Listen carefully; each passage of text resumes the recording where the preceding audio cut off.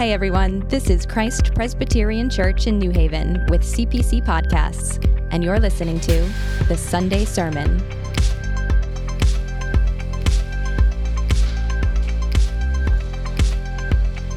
The Old Testament reading today is Psalm 51, verses 1 through 19. Have mercy on me, O God, according to your steadfast love. According to your abundant mercy, blot out my transgressions. Wash me thoroughly from my iniquity, and cleanse me from my sin. For I know my transgressions, and my sin is ever before me. Against you, you only, have I sinned and done what is evil in your sight, so that you may be justified in your words and blameless in your judgment. Behold, I was brought forth in iniquity, and in sin did my mother conceive me. Behold, you delight in truth in the inward being, and you teach me wisdom in the secret heart. Purge me with hyssop, and I shall be clean. Wash me, and I shall be whiter than snow. Let me hear joy and gladness. Let the bones that you have broken rejoice. Hide your face from my sins, and blot out all my iniquities. Create in me a clean heart, O God, and renew a right spirit within me. Cast me not away from your presence, and take not your Holy Spirit from me. Restore to me the joy of your salvation, and uphold me with a willing spirit. Then I will teach transgressors your ways, and sinners will return to you. Deliver me from blood guiltiness, O God of my salvation, and my tongue will sing aloud of your righteousness. O Lord, open my lips, and my mouth will declare your praise. For you will not delight in sacrifice, or I would give it. You will not be pleased with a burnt offering. The sacrifices of God are a broken spirit, a broken and contrite heart, O God, you will not despise. Do good to Zion in your good pleasure. Build up the walls of Jerusalem. Then will you delight in right sacrifices, in burnt offerings and whole burnt offerings. Then bulls will be offered on your altar. The New Testament reading is Romans 3:21 through 31. Romans 3:21 through 31. But now the righteousness of God has been manifested apart from the law. Although the law and the prophets bear witness to it, the righteousness of God through faith in Jesus Christ for all who believe. There is no distinction. For all have sinned and fall short of the glory of God, and are justified by his grace as a gift through the redemption that is in Christ Jesus, whom God put forward as a propitiation by his blood, to be received by faith. This was to show God's righteousness, because in his divine forbearance he had passed over former sins. It was to show his righteousness at the present time, so that he might be just and the justifier of the one who has faith in Jesus. Then what becomes of our boasting? It is excluded. By what kind of law? By a law of works? No, but by the law of faith. For we hold that one is justified by faith apart from works of the law. Or is God the God of Jews only? Is he not the God of the Gentiles also? Yes, of Gentiles also, since God is one, who will justify the circumcised by faith and the uncircumcised through faith. Do we then overthrow the law by this faith? By no means. On the contrary, we uphold the law. This is the word of the Lord. Thanks be to God. Good morning. If you're packed, there's some more seats up front if you guys need it. Amen corner too, if you want. Welcome. Good morning. If I'm wondering if any of you have seen the new movie Oppenheimer. It was based off, apparently, this book called American Prometheus, which I find very interesting. Who was Prometheus? Any of you children remember your Greek mythology? Prometheus was the one who gave fire to humans, right? And was punished horribly by the Greek gods. But there was a sense in Oppenheimer, as with Prometheus, that everything afterwards is different. Everything had changed. So for that case, with the invention of the atomic bomb, which is what the movie's about, by the way, in case you didn't, spoiler alert, they do make the bomb. But is really everything different after that? What would you say, if it's not the invention of the atomic bomb, what would you say is that pivotal moment in history after which everything is different? Some may say 9/11, some may say the invention of modern medicine or vaccinations. Some would say maybe the publication of The Origin of Species and our understanding of life. What is the most significant event in history? Well, you may not be surprised that I am going to submit to you that there is no clearer answer to that question than the life, death, and resurrection of Jesus. Actually, nothing even comes close. No person, no event comes close to the gospel of Jesus Christ. Now, you may be here and you may be thinking, that sounds ridiculously arrogant, doesn't it? How could I possibly stand up here and claim that? Well, what would be your answer if it's not that? There's got to be some event. You are staking your life on something, some event, some person. If you don't think there's anything much that's important, you're just talking like a good modern person who's relativistic and pluralistic. But you are answering that question in some way.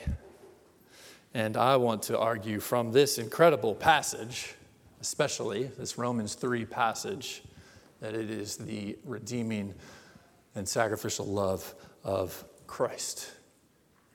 We are beginning this 5-part series in what we call around this church, what we call Total Christ. Everyone should have a devotional to go along with it that you can take home with you. Feel free to engage in that throughout the next 5 weeks. There's a short devotional for each day that goes along with the same theme of the week. And today is gospel-centered. And of course, that's going to come out from this passage, especially in Romans 3. I also do want to remind you, you can text, if you guys have any questions, text that number. We're going to be engaging. We're going to do like a follow-up to the sermon podcast during the week. So if you do want to ask anything, we will have a chance to get to it. But let's pray, and we will jump into Romans 3. Lord, we do praise you that you have set this day apart, and we thank you that you have given us your word. We don't have to wonder, will you speak to us? How will you act to us today? You tell us, you show us most magnificently in Jesus. So we do ask that your Holy Spirit would be among us, because we are so dead in our sin that we can't just read the truth. We need you to open our hearts and minds to hear it. That is what we pray for. Lord, may Jesus be exalted as we come to marvel at his work. We pray in his name. Amen. All right. We are jumping into the end of chapter 3 in the book of Romans, and I want to look first at 2 main points. The first being, face your judge, and the second being, behold your judge. But first, face your judge, because it is the assumption of this entire passage, partly because he's already spent 2 chapters talking about it, and we get a very brief summary of chapters 1 through 3 in the passage we read.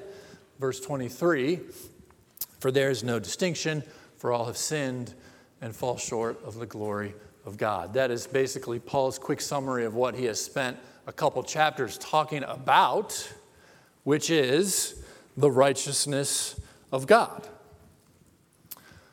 In other words, the justice of God. He assumes, every Jew alive assumes, most pagans assume that God is just.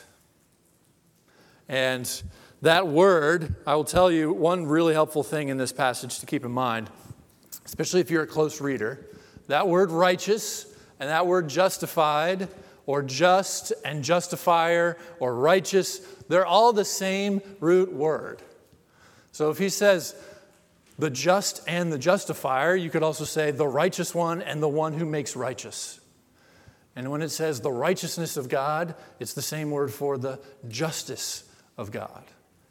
So don't get caught up if that word righteous sounds strange, but we are indeed talking about the righteousness or justice of God. Chapter 1, Paul says this, "For I am not ashamed of the gospel, for it is the power of God for salvation to everyone who believes, to the Jew first, and also to the Greek, for in it the righteousness of God is revealed." And then he goes on and basically unpacks, so how does the righteousness of God work?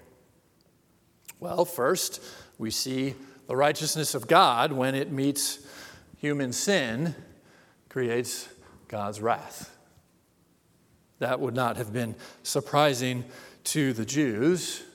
He's writing to a group that is a mixed group of Jews and Gentiles, and that part would not have been surprising, sure. If God is just, then he has a lot of sin to deal with out there, right? In those people. What would have been surprising for the Jews is chapters 2 and then into 3, where he concludes, "For we have already charged that all, both Jews and Gentiles, are under sin, that every mouth may be stopped and the whole world may be held accountable to God. For by works of the law, no human being will be justified or made righteous in his sight." That is what surprises the Jews. Have you ever had an experience like that where you feel like your mouth has been stopped? Because that's really where we need to start. That's what is assumed by Paul, and if we don't start there, the rest will seem like not that big a deal. But every real encounter with God starts with silence. It starts oftentimes with a prophet falling on his face. How could I possibly be in the presence of the holy and righteous God, who is perfectly just? Not just pretty just, not just, sorry, I keep saying not just. He's not just, he's really just. He's absolutely just. We're not just talking about a just society, although that includes that. We're talking about every thought that you have ever had, he knows. Every desire, he knows. When we realize that, we have to be stopped. Then we may realize there's this ancient church saying that says, "He who cannot be silent should never speak, because he will have nothing to say." If you can't be silent before the Almighty God, you will never be able to hear the Word of God. The sad thing is, of course, we live in the noisiest culture in the history of the world, don't we? Literally and metaphorically. Everyone has something to say. Everyone has something to say. Because we assume in our culture, even if we don't want to, it's hard not to, we assume not that God is just or righteous and that we should be silent. We assume God must be, if he exists at all, must be merciful, right? Maybe he's just, but of course he's going to let me into heaven. We have the opposite assumption to what the text has here. How could he not let me in? Come on, not that bad. At this point, if we really want to try to understand what it means that every mouth has been stopped before Almighty God, I want us to realize that this the next step is where Christianity sets itself apart. Everyone, whether they call it God and sin and salvation or something else, everyone has something to say about that. Every religion, every philosophy, every worldview. You're trying to reach some goal. And there's some problem with us that we can't reach it very well, right? Nirvana, salvation, heaven, whatever you may call it, Valhalla, whatever you want to call it. Every other religion besides Christianity does two things that Christianity refuses to do. Either it brings God down, right? It minimizes the gap that we have to God, makes it more approachable, or salvation or nirvana or whatever. Or it inflates the human ability so that we seem to have a chance. Either the latter, if you think about climbing a mountain, either the mountain really isn't that high, or humans are really good hikers. Every other religion or philosophy does one or both, maybe both, of those. That is what Christianity refuses to do. And that is what we see in our passage. The way our passage starts. But now, all the world has been stopped, held accountable to God. But now, as one theologian says, all Christian theology can be summarized by nevertheless. Nevertheless, aside from the absolute justice of God, God reveals something else. So we have to first face our judge, yes, and then behold what your judge does. Verse 24, it's almost hard to understand. It's like Paul's getting ahead of himself. Totally doesn't make any sense until you get to verse 25. We've been given redemption as a gift by grace. No, first, verse 25 explains it. God starts the process. He has to, right? We're dead in our sin. Where are we going to start? In our grave. God starts the process. He takes the initiative. So here we have God the Father putting forward, is the literal words there. God puts forward Jesus Christ. Putting forward as a propitiation, we have this sacrifice language. I want us to realize that we do not want to picture God the Father as having to be convinced by Jesus. Jesus is not twisting the arm of an angry God the Father. No, it's God the Father who sends Jesus, who also wants to obey for our salvation. God puts forward, he chooses to solve the problem himself. Even though he's the one we have committed cosmic treason against, he is the one who chooses to start the solution. God puts forward as a propitiation for our sin. Now let's do that word. It's a funky word, right? Propitiation, maybe atoning sacrifice helps us get it to it. It's often the same word as the mercy seat in the temple that was used in Jerusalem, which is where the sacrifices would have been accomplished, where God himself was said to dwell. So we have Jesus being the victim in our place, the sacrifice for our sin. It has been dealt with. We also learn that all the ways that they were dealing with sin in the Old Testament was insufficient. Because Paul says that God had been passing over the former sins, our former sins. So it wasn't until Jesus that sin was ever fully punished. That's what he says, right? Do you have the passage in front of you? Where'd my bulletin go?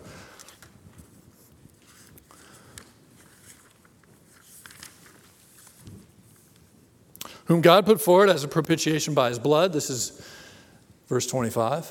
to be received by faith. This was to show God's righteousness, to put it on display, even to prove it in history. He was always righteous, but you could have said to God, God, why haven't you fully punished our sin yet before Jesus? He doesn't, right? He gives Adam and Eve life still after the fall. It was to show his righteousness, to show God's righteousness because in his divine forbearance, he had passed over former sins.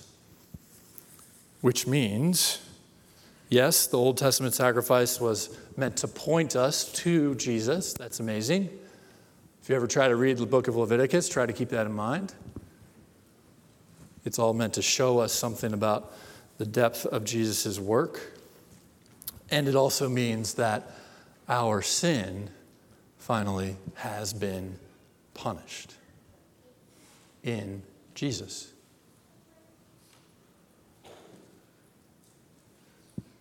At the present time, he's writing 2,000 years ago, of course, talking about in the light of Jesus, but now something has changed. At the present time, something absolutely revolutionary, to which the word revolution doesn't even come close, has happened. Because now our sin has finally been fully dealt with.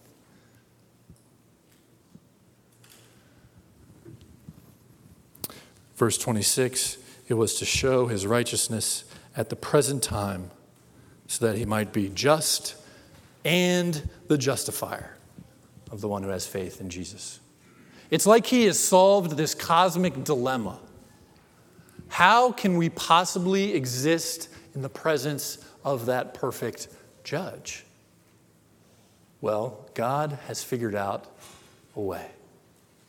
And if you picture God as a judge, which we may not do that all that well, we don't do it very often, but that certainly is one way to think of him. If you imagine God as judge, before the courtroom is told, all rise, and he departs, he gets up first, comes down out of his judgment seat to take on our sentence.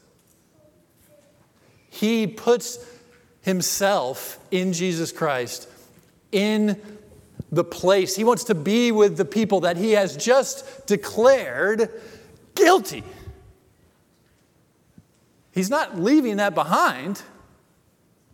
Absolutely guilty. We don't have to look past that or sacrifice it or minimize it, right? The mountain is still impossibly hard to climb. And so the judge from the top of the mountain comes down and deals with our sin. That's why he's still just. That's why he is absolutely just or righteous or holy. Because he does not wink at sin. We have, realize this, humans have incredible dignity. We are made for the presence of God, and sin is an aberration. So if we wink at sin, that is not giving us our due. It's not giving us the dignity we deserve, because we are made for something much, much more than sin. So if God were to just let it slide, we become less than human. And God could never do that because he is just. So, I hope you are in awe of your judge. And if this is the 8,000th time you've heard this, I hope you try to still be in awe, because there are many, many, many implications that we can draw. We can always go deeper into these truths. But I don't have time to do 8,000, so I will do 5. I want to look at 5 implications. If we first have faced our judge and then are able to behold what our judge has done, that the judge is judged in our place, He is just to deal with sin and justifying us through faith. He is the justifier. There are at least 5 things I want us to see in how we have a new relationship. This sort of transformation to different parts of our life. First, we have a whole new relationship to our performance, or our good works, if you will. That's what Paul goes to immediately. He says, what then of our boasting? It is excluded. Boasting makes no sense to a Christian, because why are you were dead and you were raised out of a grave. Good job. Jesus' death applies more to you than somebody else? Come on.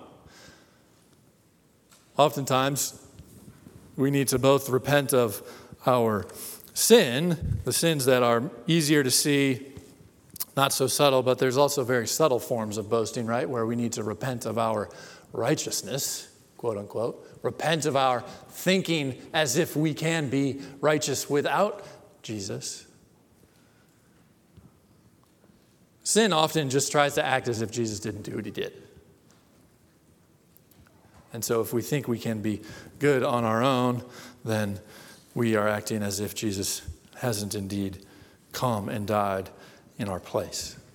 So our performance, good works, obviously still flow very naturally. There is this law of faith that he talks about, which he's going to expound more on later in Romans. But the whole reason is different. The whole reason is different. It's like a whole new game, a whole new playing field. You're not performing anymore to outdo one another, and you're certainly not performing to impress God. You can't climb that mountain by yourself. You're being carted up. We have been freed from also the burden of needing to perform. I think a lot of us struggle with this incredible, incredible burden to change the world, to save our family, whatever it may be. You have been saved from that. You will not outdo what Jesus has done. So we have a whole new relationship to our performance. We also, maybe most obviously, we have a new relationship to our sin. Our sin has been punished. If you have received this by faith, if you are in Jesus, your sin is already punished. You have been set free. He calls it redemption in our passage. Imagine the redemption that this word echoes from Egypt, coming out, walking through the Red Sea. As surely, the Israelites could say, as surely as the Egyptians are drowning in the sea, we are free from Egypt. Now we can say, as surely as Jesus died and has been raised, that is as sure as we can be that our sin has already been punished, has already been dealt with. We are no longer identified by our sin. Though we may feel like we are caught up in it, there is a distinction, which, hallelujah, if you struggle, well, not if, us all who struggle in sins, that is not who you are. Such that God can say, I have punished your sin and you are now alive as a new person. Live that way. Live accordingly. That's where the moral commands start from. Our sin is in the grave, but we are not. We are in a whole new relationship to our sin. Which, very related to that, we also have a whole new relationship to our suffering. Our suffering. Any pain you're going through, discomfort. Why is that? I want to make sure we're always drawing the connection between Jesus being judged in our place to these implications. What is the reason here? Well, when you are suffering, what makes your suffering worse? Thinking God is against you. That God is punishing you. If you are suffering and you are in Jesus, you do not have to think that anymore. This is not God punishing your sin. He may be disciplining you as a loving father, but he is not punishing your sin. It's already been punished. How could he punish it again? Was Jesus' sacrifice not enough?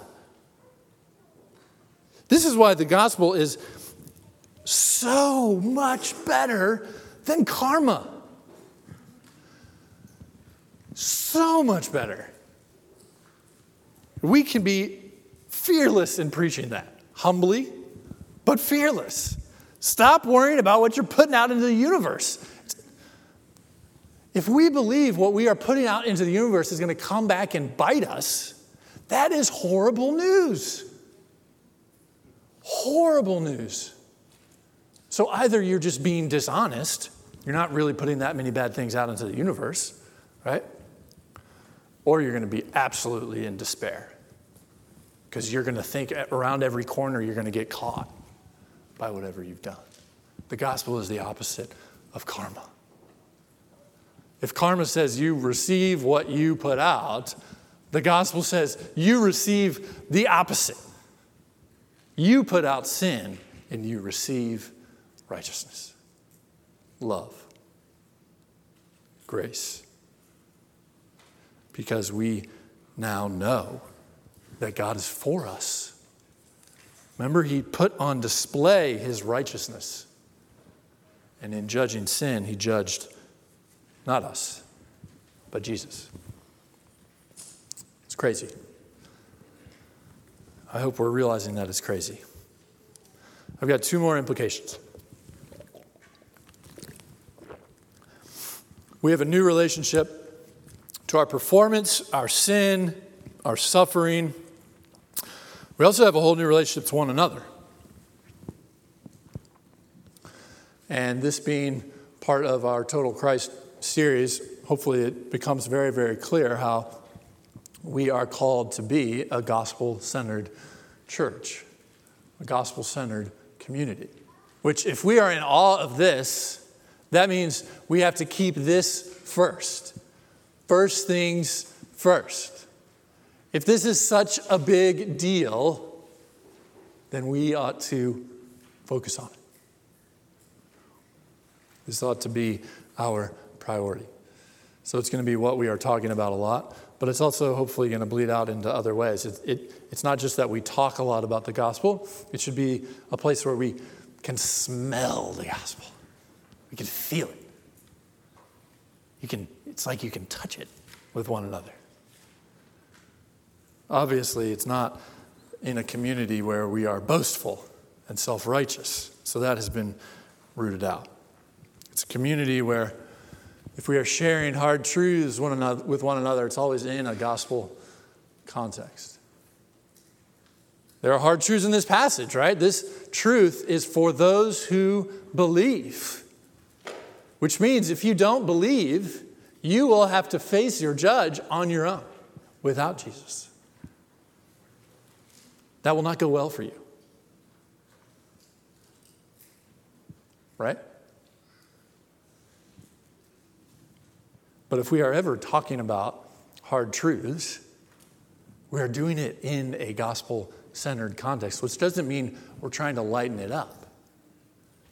We're doing it in a way that keeps Jesus as the one who is judged in our place at the center, which means we're doing it humbly, vulnerably. This is why I had us read Psalm 51. You might have wondered. Psalm 51 is the quintessential confession of sin psalm. Right after David commits both adultery and murder in the same chapter of the Bible, he writes this psalm. Have mercy on me. So a gospel-centered place is a place where we can actually be vulnerable, not just because it's trendy to be authentic, but because we really are trying to live as if we're freed from our sin. This is partly why it's so hard to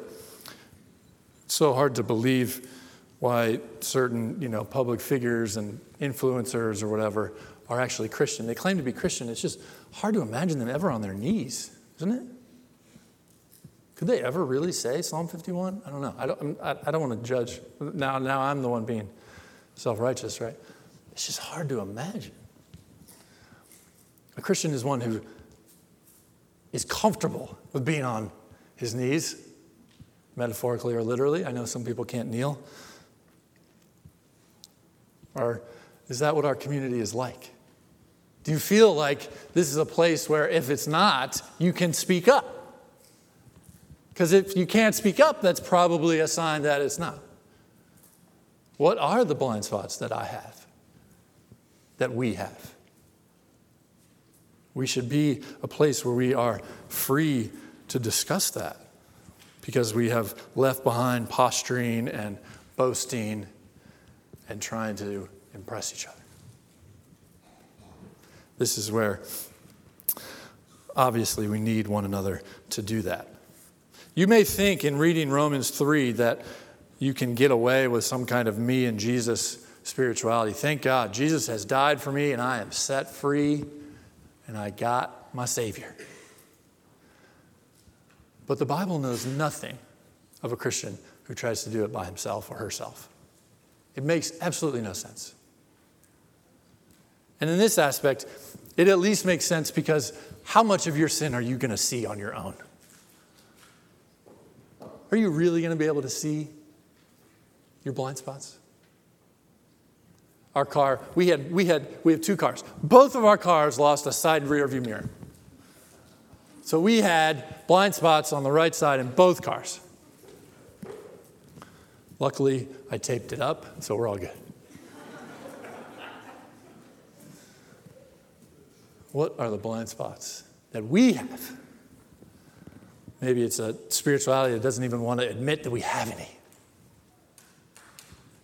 which is horribly deadly, right, to a Christian community. So we have a whole new relationship to one another as well. Obviously, we can go on and on about this. And then finally, we have a whole new relationship to God. To God. Because if he started out as our judge, he certainly still is our judge, and yet we hide in the name of Jesus and are made just. We are righteous just like our righteous God. We are considered righteous or just simply by faith, not by anything that we've done. We have a whole new way to relate to God. As Paul says elsewhere, we can call him Abba, Father. He is not scary anymore to us, though we ought to always respect his holiness, because he is still that same judge. We can draw near to him. We are those who receive the gift of grace. We are, if anything, first receivers. In a world that is trying to live, we first have to die so that we can receive the gift of faith. In a world, we're trying to do so much. We first have to stop and rest in the perfect anchor of our soul, the comfort of our soul. That's how we can relate to God now. A non-anxious presence, if you will. There's obviously so much more that we can talk about with this. We can talk more later outside if you want. Let's take a moment and prepare our hearts to come and feast, to come and dwell together at his table. Thanks for listening to the Sunday Sermon. We hope you enjoyed this episode. Be sure to subscribe to CPC Podcasts on Apple Podcasts, Spotify, or wherever you listen. If you liked this show, consider a 5-star rating, share it with your friends, or write to us at podcast@cpcnewhaven.org.